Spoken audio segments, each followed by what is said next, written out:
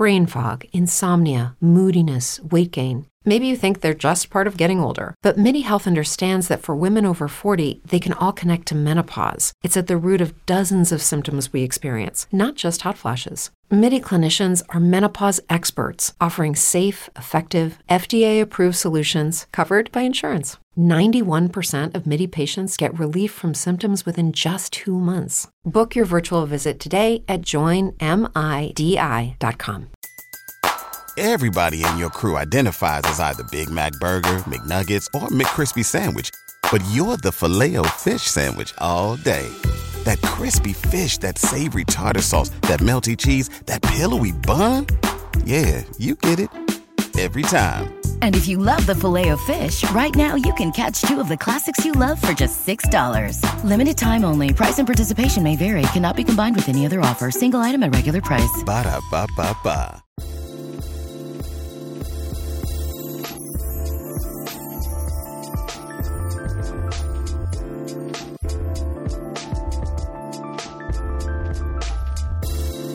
Hello, and welcome back to ACCRAC. I'm Jed Wolpaw, and this episode of ACCRAC will be featured on anesthesiologynews.com. We haven't done that in a while and thought it'd be fun to do it again. And also, by the way, check out their content over there. It's actually great stuff. And I will say their new episode, season actually, of The Etherist, their podcast they do, was really interesting. It's all about the kind of future of anesthesiology and staffing, and I highly recommend you check it out.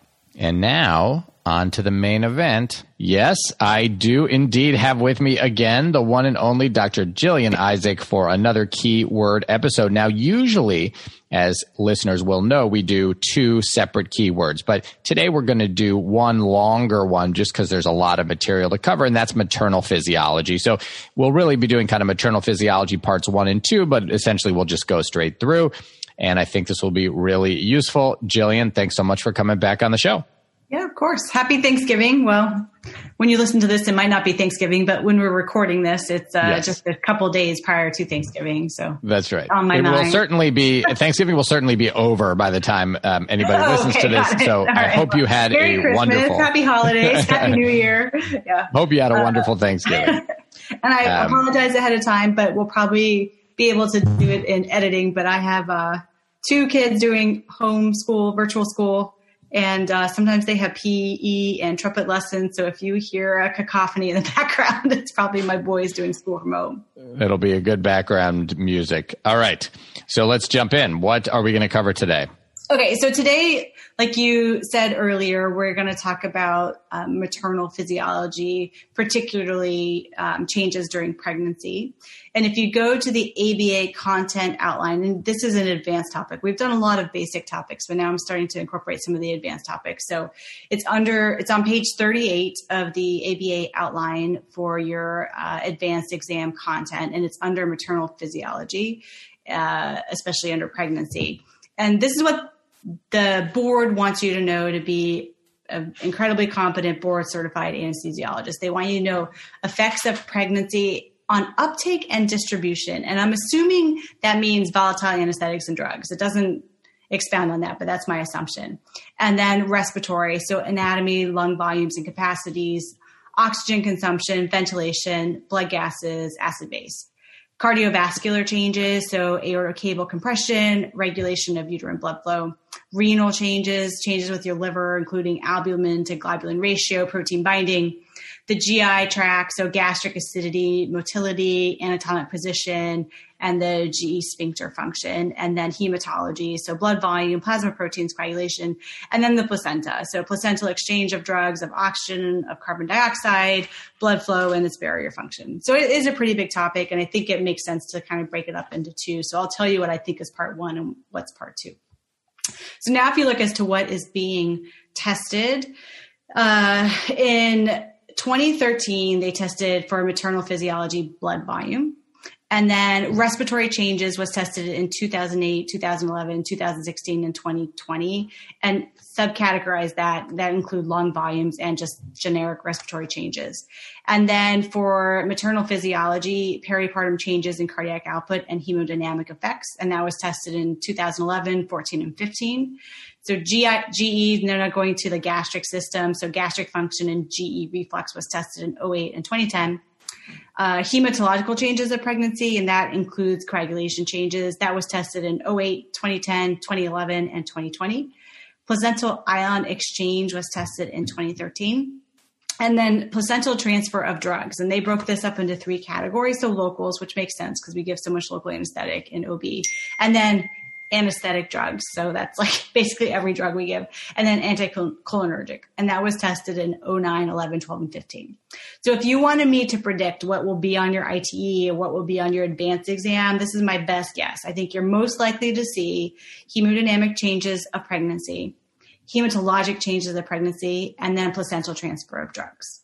And of those 2, I think, or of those 3, I think the hemodynamic changes and then the placental transfer of drugs are probably the highest yields of everything we're going to discuss today. So if there was anything that I really want you to pay attention to, it would be those 2 things, the hemodynamic changes and then the drugs that cross the placenta. And then I would really recommend that when you're studying a drug like propofol, ketamine, sevoflurane, anything, always add the placental transfer to the list. And I've tried really hard when we're doing keywords to always add a question about whether or not the drug does cross the placenta, because it's a very common tested thing, but it's also really good to know as an anesthesiologist. If you do OB, even if you're going to do OB from time to time, it's just good to know what drugs cross the placenta and which ones don't. So that would be considered part 1 if we were dividing this up into 2 topics. And then the second half of this would be like not as likely to be tested, but definitely comes up. It includes changes in the respiratory system, changes in like the gastric system, renal changes, changes to blood volume, and then what I just called hodgepodge, like these kind of things that change in pregnancy but don't really fall under a specific category. And again, I'm not saying it's not high yield because you definitely see this from time to time, but it's just really hard to categorize it and say you're definitely going to get a question about the renal changes or the blood volume, but you're going to get 1 or 2 questions in that whole part 2 category. Okay, so moving on to part 1. So my first key point is about the placental transfer of drugs. So what I always think about is that most drugs actually cross the placenta. And the ones that do not, they're usually large, they're ionized, they're hydrophilic, or they're protein bound. So for me, and what I tell my residents, I think it's always easier to remember what drugs do not cross. Because for the vast majority of times they will cross. And I actually looked up the mnemonic. I'm prepared. So the mnemonic to remember this is he is going nowhere soon. And it's funny because I can never remember the mnemonic because I can never link it to OB. And I was like, how can I remember this for OB and placenta? And then I thought about it this way. I figured I have 3 kids. And if I had a 4th one with my husband, I would hope that he is going nowhere soon because I need a lot of help with that 4th one. Yeah. Not like we are. I'm just saying. So if you're trying to link it, just think, if I was having a 4th kid, I would hope my husband is going nowhere soon because we're having a 4th child. So those drugs, the H is heparin, the I is insulin, the G is glycopyrrolate. The N is actually all the non-depolarizing neuromuscular blocking drugs, so vecuronium, rocuronium, and then the S is succinylcholine. So if you can remember that mnemonic and those drugs and that one class of drugs, you'll get this question right the vast majority of times. Sometimes they make it more granular and they actually want you to know why that specific drug won't cross the placenta, which is a little bit trickier. But sometimes they're very straightforward and the mnemonic will get you the answer correctly. So this is an example of that. So this is the question. Which of the following drugs does not pass the placenta easily? A, etomidate, B, ephedrine, C, atropine, D, glycopyrrolate. And as you said, if you know that mnemonic, you can get this by knowing glycopyrrolate is the G, the going in your mnemonic. The other way that you could maybe think about this is that we give glycopyrrolate along with neostigmine as reversal because, preferentially actually over atropine, sometimes because we know it won't cross the blood-brain barrier. And if you know it won't cross the blood-brain barrier because it's ionized, then you may be able to make that connection too, that it probably wouldn't cross the placenta. So that's another way you may get that if you realize that's why we give it preferentially over atropine if we can. I didn't even think about that. That's a great point. Thank you. So here's another question. Again, these next 4 or 5 questions are going to be in a similar stream. So which local anesthetic has the most rapid metabolism in maternal and fetal blood? So basically, which one isn't going to cross the most? And if it does, what's broken down by the fetus? So A is lidocaine, B is bupivacaine, C is ropivacaine, and D is chlorprocaine. And honestly, here, and I don't do a lot of OB anesthesia, I wouldn't be able to kind of break this down really well, other than that I know we think of chlorprocaine as being very fast onset and offset. And so if I had to guess here, that's what I would say, is that it's probably rapidly metabolized, and that contributes to its rapid onset and offset, or at least the rapid offset. So that's what I would say. Yeah. And A, B, and C, they're all ester locals, so they're all degraded by the liver, whereas chlorprocaine is one of the, actually I got that wrong, sorry, back that up. Lidocaine, bupivacaine, ropivacaine are all amides. And so as such, they're degraded by the liver, whereas chlorprocaine is one of the very few esters that we use. And that's actually one of the reasons why we use it, is because even if some of it did cross the placenta, the fetus actually has esterases and can break down chlorprocaine, whereas the fetus and neonates have very immature livers. It takes a few months for them the liver to mature, so they can't degrade the other locals as well. And the other question, I couldn't find one, but it's one that I've seen in the past, is in a cesarean section, and you're delivering for fetal indications, which drug will you use in the epidural? And they give 2 others, but the 2 that make it hard to choose are lidocaine and chlorprocaine, because we use both of them. And I would say in my practice, we do, just because we have lidocaine drawn up, give lidocaine, but the actual textbook answer that they want you to use is chlorprocaine, because if any did cross the placenta, the fetus could degrade it. The only caveat of that, and I'm saying this just because we had this actually quite recently, is someone who has a pseudocholinesterase deficiency. They don't have the esterases and they can't break it down. So you have to be a little bit careful in that population, but that's a rare exception to the rule. Okay, so let's move on to the next question. So the next question is, passive diffusion of substances across the placenta is enhanced by all of the following except. And we all hate except questions. And I know they're going away, but again, I pull older test questions, so that's why it exists, but we can still learn from it. So passive diffusion of substances across the placenta is enhanced by all of the following except. So A, low molecular weight of the substance. B, high water solubility of the substance. D, low degree of ionization of the substance. D, large concentration gradient of the drug. And I would say, just as a test-taking strategy, if you ever do see these, and as you said, Jillian, these are supposed to be going away on any kind of, big standardized test. But if you do see one, you really need to rephrase it in your mind, or even rewrite it on your own paper, or if you have a notepad or something, because, you want to avoid that confusion where you might know the answer but get it wrong because you kind of lost the except part. So what you're looking for here is, they're saying passive diffusion of substances is enhanced by all the following except. So you're looking at which one does not enhance the diffusion of substances across the placenta. So if you head into your answer choices like that, you're going to be better off. Which doesn't enhance diffusion? And so what we know is that lipid solubility will. And so if you think about water solubility, choice B, that wouldn't, because it's the opposite of lipid solubility. So that's your answer. You can then eliminate the other ones, low molecular weight. Well, that would, right? The smaller, the better in terms of diffusion. Low degree of ionization. That would, because as we just talked about, things like glycopyrrolate that are ionized are less likely. And then large concentration gradient in general is always going to help with diffusion. So the A, C, and D will help, and B is the one that won't. Yeah. And so it's lipid solubility. So if something's very lipid soluble, it will cross the placenta much easier than something that's water soluble.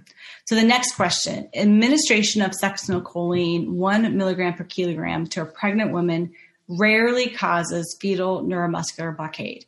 Which characteristics of succinylcholine best explains this phenomenon? So this is the type of question where it's not just enough that you know that it doesn't cross the placenta. Now they're asking you why. So A, high protein binding. B, ionization. C, lack of passive placental diffusion. D, lipid solubility. E, metabolism in the fetal liver. So here you kind of have to know the mechanism.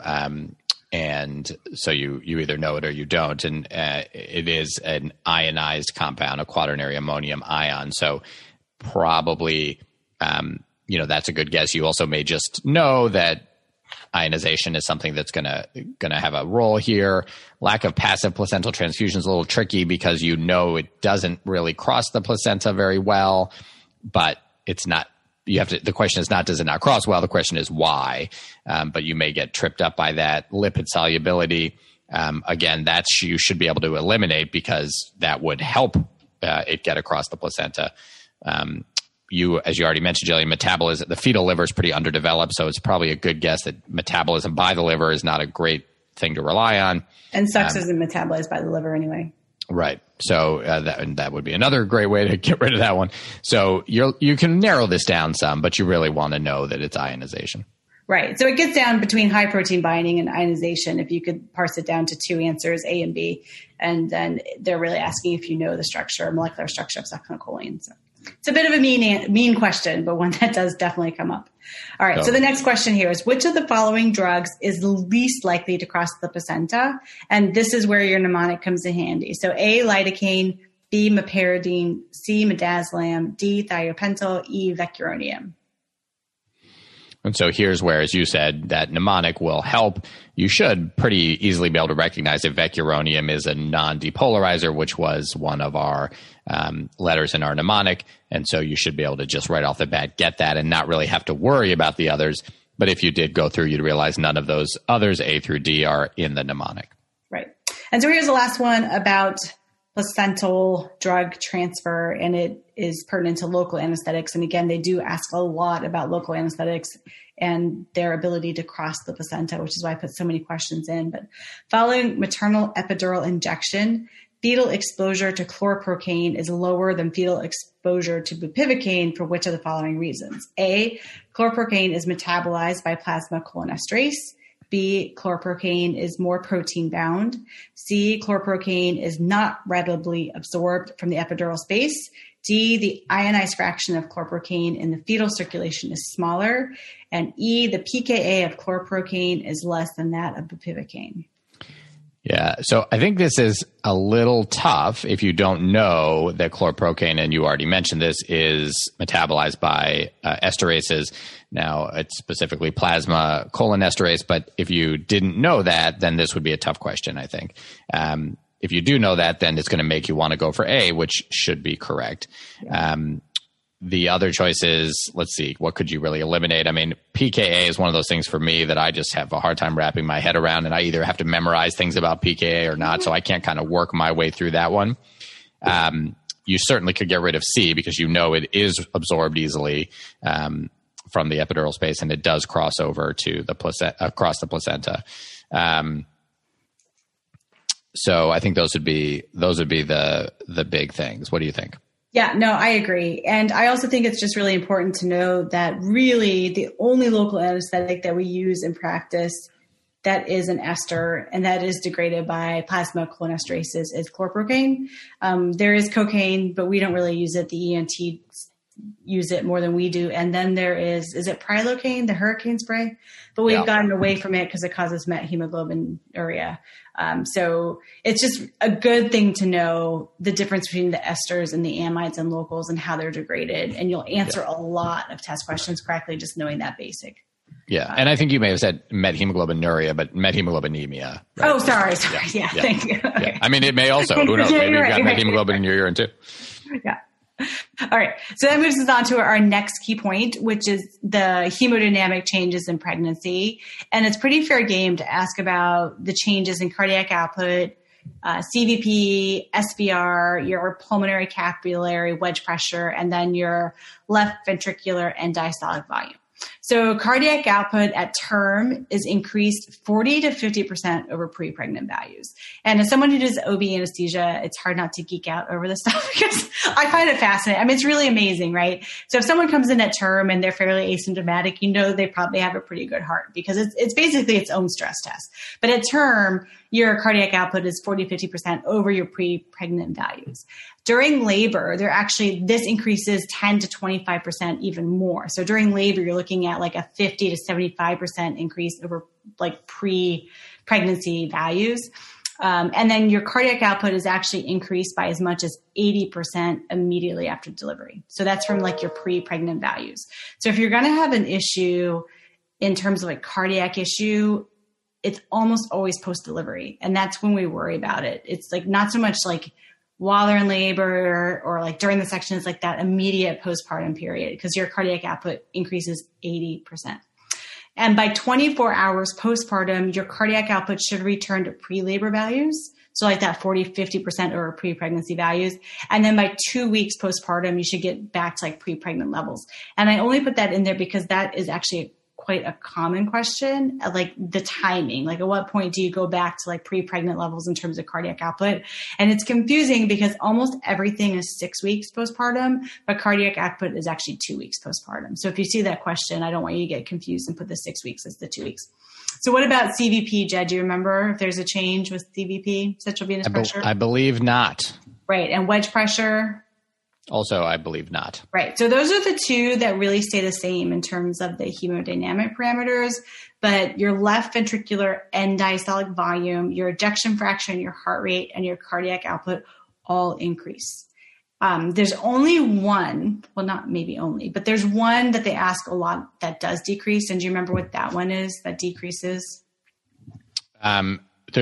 In terms of hemodynamics, I mean, certainly I think your blood pressure decreases, your your PCO2 decreases. I'm not sure. It's one of the things we can measure. Like it's like a cardiac output, a wedge pressure, like of the measurable things, there's one thing that does decrease, and that's SVP, systemic vascular rate SVR. Pressures, SVR, thank you, resistance decrease. Yeah. Decrease. So that's one that does decrease. Right. And that's actually why you get the blood pressure decrease. Right. So usually it's no change or an increase, but SVR, thank you, decreases. All right. So here are a few questions. Oh, sorry. You were going to say something. No, just that, I think this stuff actually makes sense if you think about it. So, for example, how could you have such an increase in blood volume but no CVP change, right? And the answer is only if your heart is increasing its EF, right? So that, and your cardiac output, you have to be able to move all that extra volume forward efficiently in order to not have your CVP increase. So it all kind of fits together if you think about it. Right. All right. So here's a question regarding this key point. So cardiac output increases dramatically during pregnancy and delivery. The cardiac output returns to non-pregnant values by how long postpartum? A, 12 hours, B, 1 day, C, 2 weeks, D, 6 months. And so you gave us this 2 weeks. Good to know. And I've been seeing this question more and more, which is why I put it on there and I stressed it. Okay, so next question. Cardiac output is greatest, A, during the first trimester of pregnancy, B, during the third trimester of pregnancy, C, during labor, D, immediately after the delivery of the newborn. Yeah, and so I think the key here is what you told us is when blood volume is the greatest, which is immediately after delivery of the newborn. And again, assuming a good heart, you have to therefore have your highest cardiac output be there, or else you'd be backing up and going into heart failure. So a woman with a healthy heart is going to have the highest cardiac output when she has the highest blood volume, which is going to be immediately after delivery of the newborn. Right. And that highest blood volume that Jed just referred to is actually from the autotransfusion. And sometimes people don't really understand what that means, but basically what it means is that the uterus gets a phenomenal amount of blood per minute. It's around 750 milliliters per minute of blood. So when you deliver, the uterus starts to constrict down, and like almost a liter of blood goes from the uterus out to the periphery. And so your heart has to speed up to basically keep up with the huge increase in blood in the vasculature, which was in the uterus. So that's why that happens. All right. Which of the following cardiovascular parameters is decreased at term? So A, central venous pressure, B, pulmonary capillary wedge pressure, C, systemic vascular resistance, D, left ventricular end systolic volume, which is decreased at term. And we discussed this, and systemic vascular resistance is decreased, which is why a normal blood pressure for a pregnant woman is going to be a little lower than for a non-pregnant woman. It's also why high blood pressure is even worse than it may seem. Right. Or even what we might seem normal in pregnancy is actually a little on the high end. And just to reiterate, so CVP, there's no change. Your pulmonary capillary wedge pressure, there'd be no change. Your left ventricular end systolic volume is increased, along with an increase in stroke volume, ejection fraction, heart rate, and cardiac output. And I know sometimes it's hard because you just think it's a list of things you have to memorize, but you can intuit it. Like Joe was saying, if you kind of think about everything that's going on in pregnancy, it makes a little bit more sense. And so rather than just memorizing these lists, think it through, think it out, and you'll be able to answer the questions correctly. Have you seen the Queen? I digress, but the Queen's Gambit on Netflix or heard about it? I haven't, but everybody keeps recommending it. Yeah. So it's about this like savant chess player. And there's this one scene where a guy tells to her, you need to set it up and think it out. And she's like, I don't want to set it up and think it out. So it's kind of like that. Yeah. You can just like, memorize it, or you can like set it up and think it out. So I do recommend, like, it's easier to get these questions correctly if you think it through than just trying to memorize. Okay, so next question. Uterine blood flow at term pregnancy typically increases to about A, 100 milliliters per minute, B, 250 milliliters per minute, C, 500 milliliters per minute, D, 750 milliliters per minute. Yeah, and you mentioned this, and so I know it because of what you said. I don't think I would have known. I would have known it was high-ish. I'm not sure that before hearing you give it away, I would have known if it was 500 or 750. So I think this is one of those things you kind of know. You should be able to know that it's on the higher end, but you got to kind of memorize the exact number. Yeah. And the way I think about it is it wouldn't really stress the heart out too much if it was maybe 250 to 500 milliliters per minute, but 750 is a fairly big volume to put that much extra stress on the cardiovascular system. And just for a reference, before pregnancy, like just normal non-pregnant women, it's about 50 to 100 milliliters per minute. So it's fairly insignificant. So it does increase significantly. Okay, so last question in this category. An asymptomatic 38-year-old woman is scheduled for elective cesarean delivery. The preoperative EKG shows left axis deviation that was not present 1 year ago.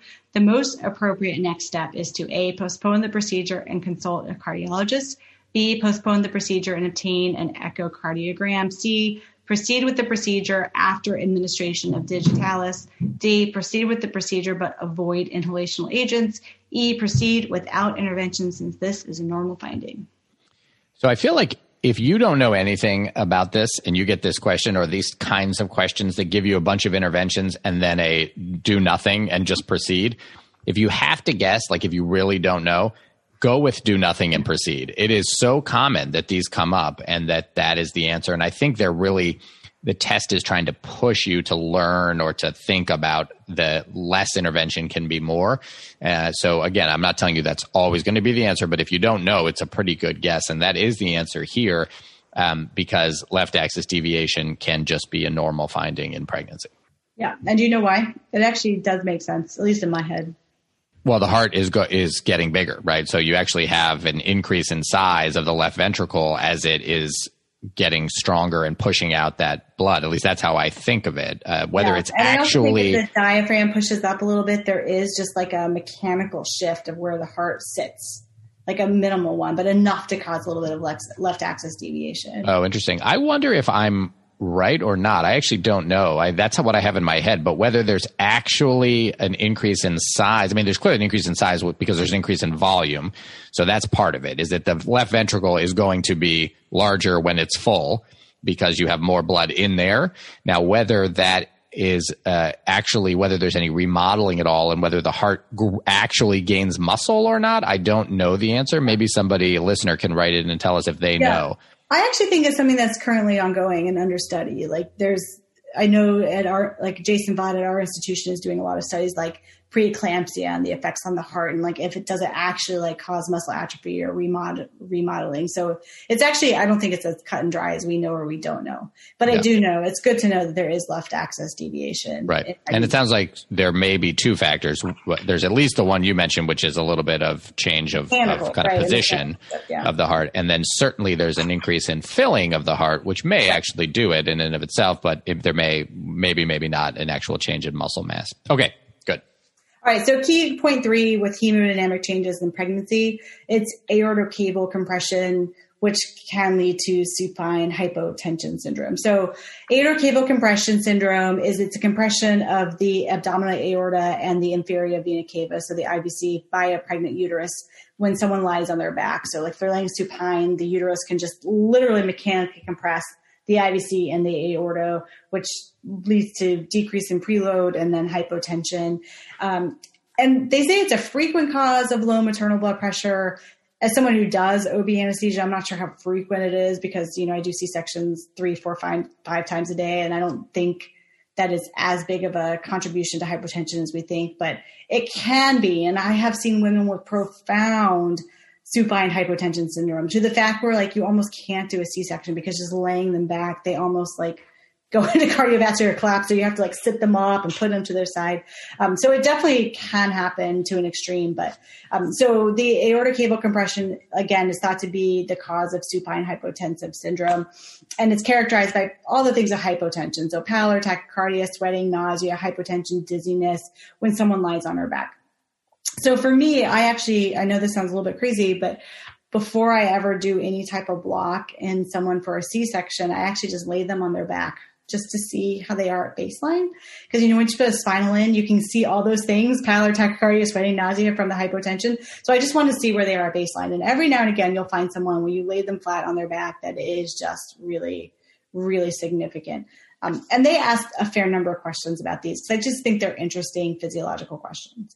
So this is a type of question that you might see. So the supine hypotensive syndrome of pregnancy, A, begins at 32 weeks gestation. B, causes fetal distress by aortocable compression. C, is corrected by Trendelenburg's position. D, is less likely following subarachnoid block than epidural block. And E, occurs in 90% of supine women at 38 to 40 weeks gestation. And so you mentioned this, but the idea here is the aortocable compression, which can cause fetal distress. So B is the right answer.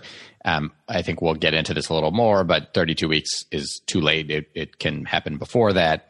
Trendelenburg doesn't really help, right? Because you're talking about being, you need to be moved to the side, not on your head.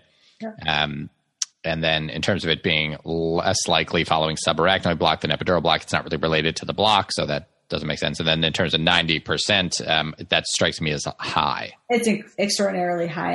I actually don't know what percentage off the top of my head, but I would guess that it's less than 10%. Yeah. So this kind of follows up to one of the previous answers is aortocable compression starts to become significant in a normal pregnancy at how many weeks estimated gestational age? So A, 10 weeks, B, 15 weeks, C, 20 weeks, D, 25 weeks. And so, here, I guess you kind of have to know it. I think you could probably imagine 10 weeks is way too early. Maybe even you think 15 weeks, this would help if you've either been pregnant or had a significant other who's been pregnant because you realize that at 10, 15 weeks, the uterus is still tiny. It's really at around 20 weeks that you start to potentially see it. It rises above the uterus can rise above the pelvic. You see it. It's like the umbilical level at 20 weeks. Exactly. Yeah. So you start to, so that would be a good guess is 20 weeks because that's when things start to be a little more apparent. So the size is maybe big enough to cause some compression. I think you'd probably want to be between, if you didn't know, you'd want to decide between 20 and 25 weeks here, but 20 weeks, I believe, is correct. So it is 20 weeks and that's when it starts to, but again, it's not that common and 20 weeks, you're still pretty early on, but it can start around 20 weeks. All right. So last question in this category. So adverse effects on the mother associated with aortocable compression by the gravid uterus include A, nausea and vomiting, B, changes in cerebration, which is ligmentation, C, fetal distress, D, all of the above. And again, a little test-taking strategy here. When I see that all of the above is an answer choice, I just really quickly scan and see, are there two? Are there at least two, right? I don't try to go through one by one because if I can quickly identify two, then I know the answer is all of the above and I don't even have to read the other ones. And so that's just a good tip in general. But yes, it does in fact cause all of the above. And you hopefully can realize that significant hypotension, nausea and vomiting is going to definitely be a cause. If it's bad enough, obviously changes in mentation. And then obviously if the mother is hypotensive enough, the fetus is going to be in distress as well. Right. So that leads us into what would be part 2 or second podcast of this topic. So just to kind of summarize, thus far, the highest yield topics, I think, in maternal, like the physiological changes of pregnancy, I would say placental transfer of drugs, changes in the cardiovascular system, and then changes that come from aortocable compression, which can lead to supine hypotensive syndrome. So of this, I think those probably are the higher tested topics. But with that said, everything is fair game. And this whole podcast, I think, is super high yield because you're just guaranteed a few questions in this whole category. And I was looking through all of the OB anesthesia questions, and I would guess that 10 to 15, maybe even up to 20% of all the questions in OB anesthesia come from this genre, like the changes to the mother during pregnancy. I don't know if you remember that from your test taking experience, but I do know there are a fair number of questions that come from this topic alone. Absolutely. Totally agree. Okay. So key point 4 are respiratory changes in pregnancy. And again, I think this is even harder than the cardiovascular because to me, and I'm someone who does OB anesthesia, I think it's a little bit harder to intuit. But some of the key points here is that one, decreased functional residual capacity is seen. And I think that is like, if you don't learn anything else, just know that pregnant women have a significantly decreased FRC. And that is important because when you have to do a stat GA section and you're putting someone to sleep, no matter how well you pre-oxygenate them, they desaturate extremely quickly because they just don't have that FRC to have that reserve of oxygen. It's just not there. So FRC is decreased. So typically it goes from 1.7 to 1.3 liters, and that's from the compression of the diaphragm by the uterus. So the diaphragm squishes up, so you really just minimize that FRC. And then that compression can also cause a decrease in total lung capacity, but it's minimal. It's about 5%. And you also see a decrease in expiratory reserve volume. So tidal volume actually increases about 30 to 40%. And then minute ventilation also will increase. And that gives an increase in pulmonary ventilation. And we need that, pregnant women need that. It's necessary to meet the increased oxygen requirement of the body because it's not just you, now you have to oxygenate the fetus.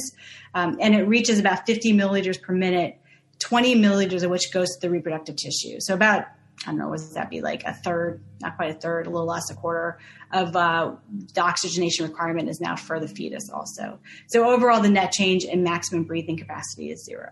So here's the type of question that you might see. Which of the following respiratory parameters is not increased in the parturient? So A, minute ventilation, B, tidal volume, C, arterial PaO2, D, serum bicarbonate. So the answer here is going to be D, and you should be able to think that through because you're looking for what's not increased. So you should know that you have a physiologic hyperventilation of pregnancy, which means that your CO2 is going to be a little low, which means that your body is actually going to want to get rid of some bicarb to balance out that respiratory alkalosis. So the serum bicarbonate will not be increased. It will actually be a little decreased.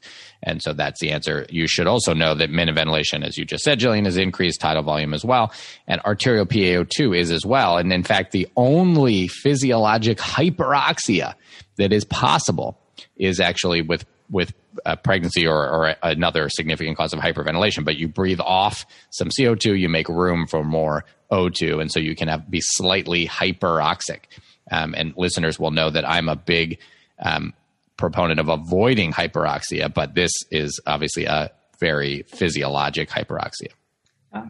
And I remember my first year out of fellowship, out of OB anesthesia fellowship, I was maybe 3 months into my career as an attending, very new to Hopkins, very new as at Bayview, when I had to take a patient, an OB patient, to the SICU for whatever complication. And the SICU attending is looking at the labs, and he's like, "Oh, look, the bicarb is 20. What do you think of that?" I looked at him and was like, "Well, that's normal for pregnancy." And he got this big smile on his face and he said, "Good job." But he was totally testing me. Nice. That was funny. Okay, next question. Which of the following lung volumes or capacities change the least during pregnancy? So A, tidal volume, B, functional residual capacity, C, expiratory reserve volume, D, vital capacity. So this is one you kind of have to know. Tidal volume, we already said, increases. FRC decreases. Expiratory reserve volume, I believe, also decreases. And vital capacity is relatively unchanged. Relatively. There might be a small change, but it says change the least. So a 5% change is pretty minimal compared to the other ones. Exactly. All right. So here's another question in the respiratory parameters of pregnancy. So normal pregnancy is associated with a decrease in each of the following except A, expiratory reserve volume, B, FEV1 to FVC ratio, C, functional residual capacity, D, thoracic compliance. So again, we've talked about some of these, but expiratory reserve volume we know is decreased. And again, this is one of all of the following except. So we're looking for the one that is not. So we're trying to get rid of the ones that are. So expiratory reserve volume is, functional residual capacity, we've said is, thoracic compliance. So that may be a little tough, but that in fact is decreased. So we think of that as kind of being similar to significant obesity or to, someone having pressure on their chest that causes a decrease in compliance. And it's mechanical. It's from the gravid uterus pushing up on the diaphragm. So you actually have this mechanical compression. And so exactly. It's much like having, for example, an insufflated abdomen during a laparoscopic procedure. So that is true. So that only leaves us with the FEV1 to FVC ratio, choice B as the answer, which it is. But I will also say that you should think, FEV1 to FVC ratio, that's what you get in obstructive lung disease. And that you get that decreased ratio. And, pregnant women don't have obstructive lung disease. So that might help you also. Yeah. And it does look very similar to a restrictive lung pattern because you do have this mechanical obstruction of the diaphragm. So it does look like a restrictive lung pattern, and your FEV1 to FVC ratio stays the same in a restrictive lung disease. So that might help you remember it too. All right. So last question in this category is, which of the following changes in pulmonary function best explains the more rapid rate of rise of alveolar concentration of volatile anesthetics in pregnant women than in non-pregnant women? So A, decreased functional residual capacity, B, decreased dead space ventilation, C, increased cardiac output, D, increased oxygen consumption, and E, increased pulmonary venous admixture. And I know it's a tough question, but a very, very common one, right? Like what speeds up the onset of alveolar rise versus what decreases it. So. Right. And I will refer listeners to the very first ever ACRAC podcast, episode 1. I refer people all the time. It's such a good one. So if you want an in-depth discussion of what does and does not affect and how it affects inhaled induction of anesthesia, that is in that episode. We're not going to go through it all now, but I will say that I think of decreased FRC as essentially like this.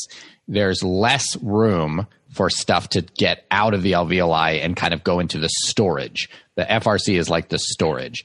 So when you pre-oxygenate, if you have a lot of FRC, you can fill it with oxygen, and that it gives you a longer apneic time because then it can come back into the alveoli.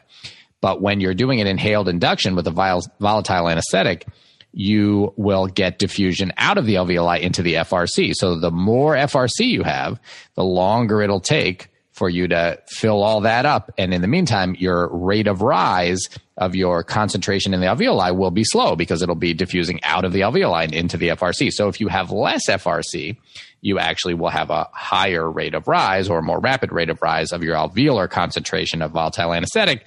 And so the answer is A, that decreased FRC is actually what is most responsible for the rapid rise of alveolar concentration of volatile anesthetics. Yeah. So I like that question because I think it actually fits into multiple categories. So it does fit into volatile anesthetics. It fits into that category of what increases and decreases alveolar rise of your volatile anesthetics, and then also like maternal change of the pregnancy. So, all right. So key point 4, I put this in there because it's renal changes in pregnancy. And I know that they ask about it, but I had a really hard time finding questions. So I just wanted to give some key points. I only found one question, but I just think it's important to touch base on it because I do know that they do test this despite my lack of ability to find test questions. But so the renal system does undergo a dramatic anatomic change and functional change in pregnancy. Renal plasma flow increases about 75 to 85%, and your GFR also increases about 50%. And that's reflected by an increase in clearance of urea, creatinine, and uric acid. So because you have an increase in clearance, you should see a decrease in like the number value of your BUN, creatinine, and your uric acid. And then glucosuria is fairly common, and it's attributed to both the increase in GFR and a reduced renal tubular reabsorption of glucose.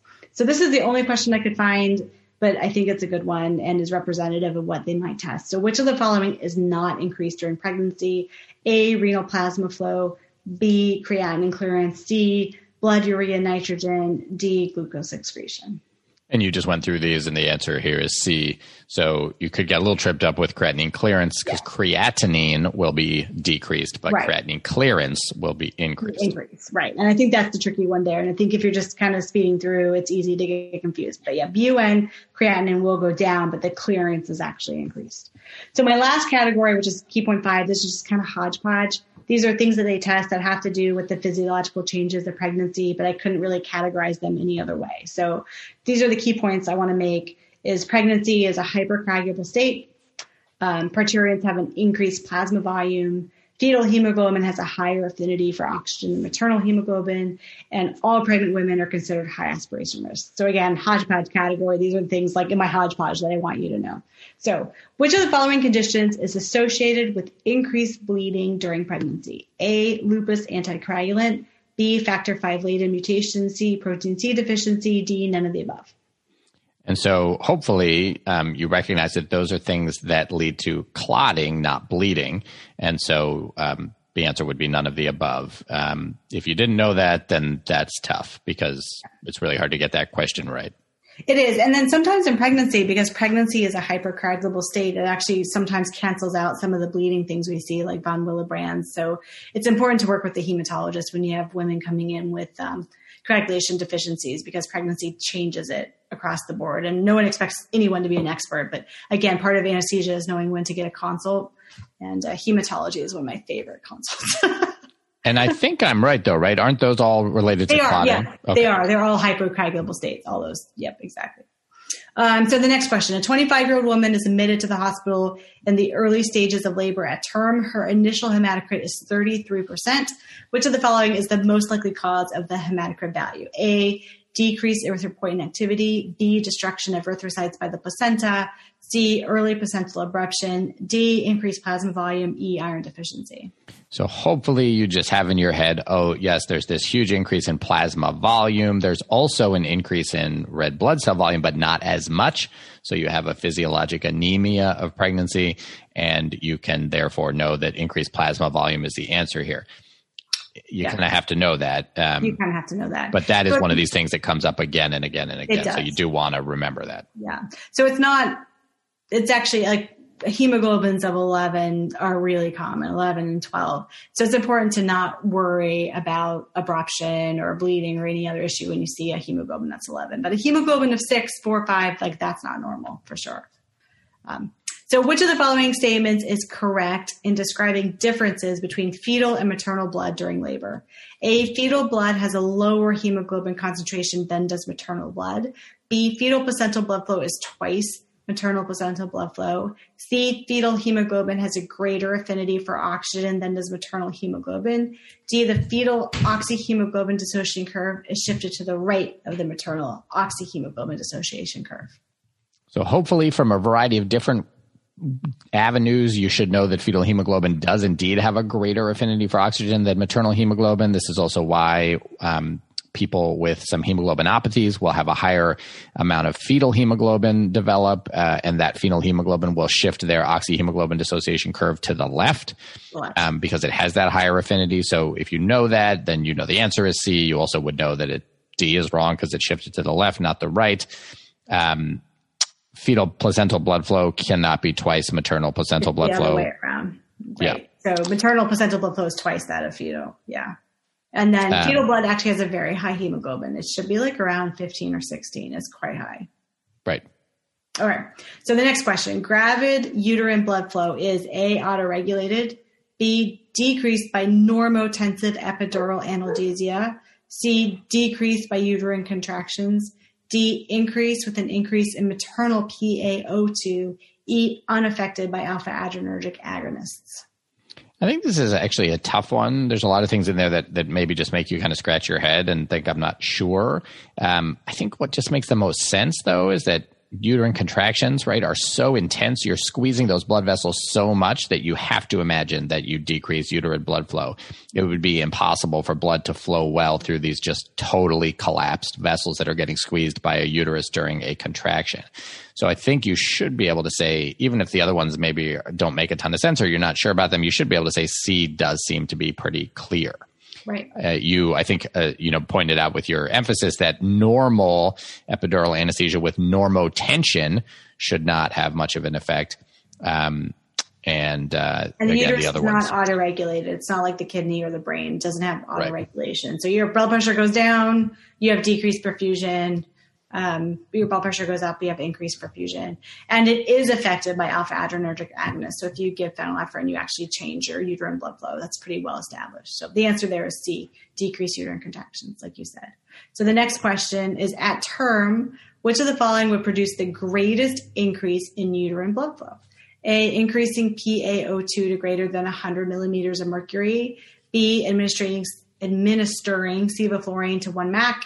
C, administering MAG IV. D, increasing PaCO2 from 35 to 40. Interesting. So we're looking for what would produce the greatest increase in uterine blood flow. We just kind of established that it is not autoregulated. Increasing PaO2 was one of the choices for the other. Is increased PaO2 doesn't really have much of an effect. Administering Sevo to 1 MAC is we think going to vasodilate some, and so increase flow, assuming that I'm a little skeptical of this question because I think that's what they're getting at, but I think it would depend on what happens with your blood pressure. So if your blood pressure fell significantly due to that Sevo, I'm not sure that would be right. Giving MAG. Sorry, you can finish going through the answers and I'll give my thought. Yeah, no, I'm interested to hear what you think. So administering magnesium sulfate intravenously, is I think just not going to have as much of an effect as in terms of vasodilation as giving a MAC of sevoflurane, and increasing PaCO2 from 35 to 40. So what I think they're getting at here is that these things may cause a little bit of vasodilation, but a MAC of sevoflurane is going to cause a lot more. Yeah, and I think it's really interesting because you definitely see it from the ICU perspective, from someone who has like a gravid uterus in the ICU, and I'm looking at it from someone who has like a C-section. So I think the biggest reason why they're asking this question is because someone who had to have a C-section under general anesthesia, you actually want to really limit the amount of volatile anesthetic that they see, because it does cause an increase in blood flow. So you get more atony and more bleed. It causes uterine relaxation and increase in blood flow. So you get more bleeding and more atony. So you really want to limit it. So I think that's actually why they're asking the question, to see that you want to limit it in a C-section to decrease the amount of bleeding, which is a very different question than someone's like shown up in the ICU who's pregnant with all these things going on. So I think that's probably the impetus behind this question. Yeah. Awesome. Which leads into the next one, which is which inhalational anesthetic does not produce uterine relaxation? So A, isoflurane, B, sevoflurane, C, nitrous oxide, D, desflurane. And here, even if you have no idea, you should be able to say which of these things is not like the other. All volatile anesthetics are pretty similar in terms of their effects on things like uterine relaxation, SVR, cerebral blood flow, etc. But nitrous oxide is a very different anesthetic gas. It's not considered one of the truly potent volatiles. So even if you didn't know, that's what you should go with. And so the last question, and my last kind of key point, has to do with the gastric effects of pregnancy. And it's interesting because I feel like this is something we talk a lot about on OB, many discussions about minimizing aspiration risks and like increasing the pH of the gastric contents of the stomach. But I actually had a really hard time finding multiple choice questions. So it makes me wonder if this is more like an oral board, like if you see a lot of this conversation in an oral board setting. But I know it comes up, but the only written question I could find regarding it is, which agent is the most useful for raising the gastric pH just before induction of general anesthesia for an emergency cesarean section? So A, ranitidine, B, sodium citrate, B, metoclopramide, E, magnesium hydroxide, and aluminum hydroxide. And I'll tell you, I know it's sodium citrate just because that's what we always give, but I can't explain to you why that's better. Do you know? So it neutralizes the pH. So the thought is that pregnant women have pHs that are more acidic. So if you give the sodium citrate, it actually will increase the pH. So if it was like 7 or 6.8, or it'll increase it to 7.2. So if you did aspirate, the damage would be much less significant. With that said, it's 30 ml volume, so you increase the volume, but the thought is that the volume isn't nearly as important as the pH. But like I said, I feel like we talk about this all the time, and I was expecting to find 10, 15 questions just about like the gastric issues, right. But I do think it's getting more and more controversial, and the papers are really old, and it's, they were actually done in like monkeys 50 years ago, and I think the current literature and thinking is getting away from some of what we used to have as OB dogma. So I think that's probably why they're testing it less, because they're not going to test gray areas. It has to be very black and white. You have to have a succinct answer. But I think in an oral board situation, it's not as black and white. They push you into the gray areas. So I think that's probably where you're going to see more of those. Good. All right. Great. And that wraps it up, right? Yep. Maternal Physiology for Obstetric Anesthesia, parts 1 and 2. Great. That was awesome. Thank you, Jillian. Let's do our random recommendations. Do you have something that that you would recommend to the audience to check out? Yeah, I have too. So, I'm a huge book reader, but lately I've been obsessed with, I don't know how I got into The Queen's Gambit. No one recommended it to me. I think it was like on my random Netflix recommendation, and I watched the first season and I just got hooked. I like chess. I wouldn't say that I'm like obsessed with chess or even a good. I would put my level at like my kids can beat me at chess. Okay, so like amateur, like beginner level, but it's a really good series. Yeah, I keep hearing about it. Don't like chess. I mean, it's very chess heavy, but I think it makes you think about this game that's so ancient. It's been around for thousands of years. And, it's just like a subculture that I don't really have exposure to. So I think it was great. And then I've always really liked The Crown. I actually lived in England. I was there when Princess Diana got married. And this current season of The Crown is with the Princess Diana. So I've always liked The Crown, but I think the series is best. But if you're looking for a really good book, I really recommend Sapiens. Have you heard about it? I think I won a Pulitzer Prize. So, in the world, if you look at the genus and species, you pick any genus, there are multiple species.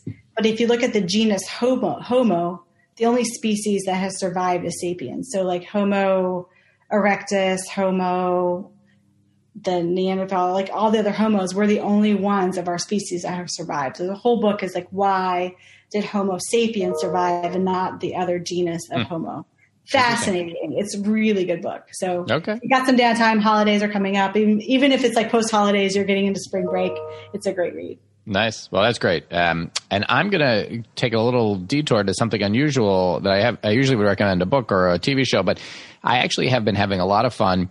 I got a little pretty cheap golf mat, like that you can hit golf balls off, and awesome. Some wiffle golf balls online. And I have been going out with my daughters, all three of them, even the 2-year-old.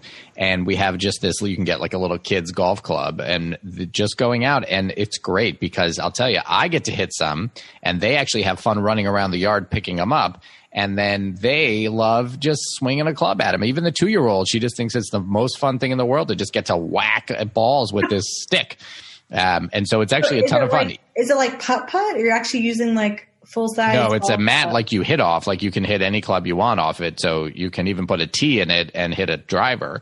But you most of the time you'd hit irons and you just hit them off the mat, and because it's a wiffle ball, like a little wiffle golf ball, it doesn't go very far. So you said 5 words that mean nothing to me, like iron, tee, long drive, wiffle ball. Fair enough. Well, if you don't know what I'm talking about, don't worry about it. But if you have any interest in golf and if you've got kids, they might have a blast if you do it with them. All right. It's a good Christmas gift, right? Yeah, totally. It's a good holiday. All right, Jillian, thank you so much for coming on the show. Have a wonderful Thanksgiving. And to our listeners, you'll be listening to this after Thanksgiving, so hope you had a great one. But Jillian, thanks for coming back on the show. Anytime. Take care. Bye. All right, that was great. Always fun to do keyword episodes with Dr. Isaac.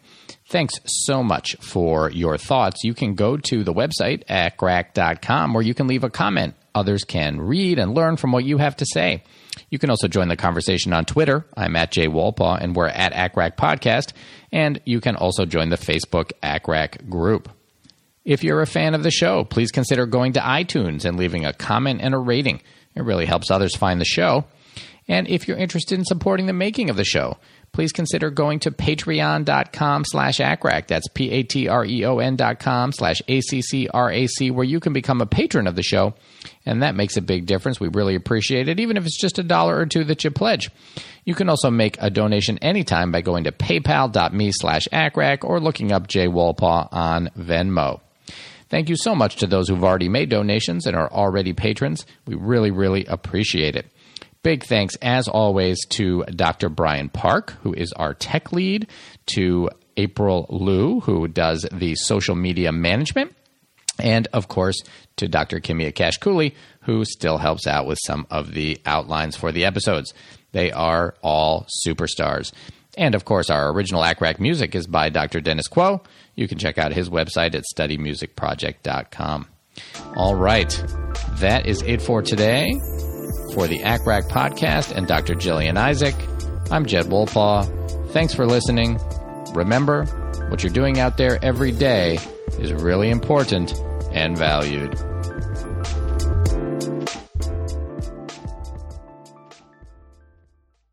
If you're a woman over 40 dealing with hot flashes, insomnia, brain fog, moodiness, or weight gain, you don't have to accept it as just another part of aging. The experts at MIDI Health know all these symptoms can be connected to the hormonal changes of menopause. And MIDI can help with safe, effective, FDA-approved solutions covered by insurance. 91% of MIDI patients get relief from symptoms within just 2 months. Book your virtual visit today at joinmidi.com.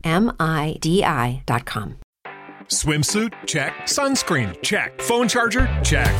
Don't forget to pack the 5-Hour Energy. It fits great in a pocket or carry-on, and the alert feeling will help you arrive ready for anything. Now get 20% off when you use code 5HETRAVEL at 5hourenergy.com. Expires April 30th. One-time use only. Not valid with other discounts. Remember, visit 5hourenergy.com and use code 5HETRAVEL to save 20%.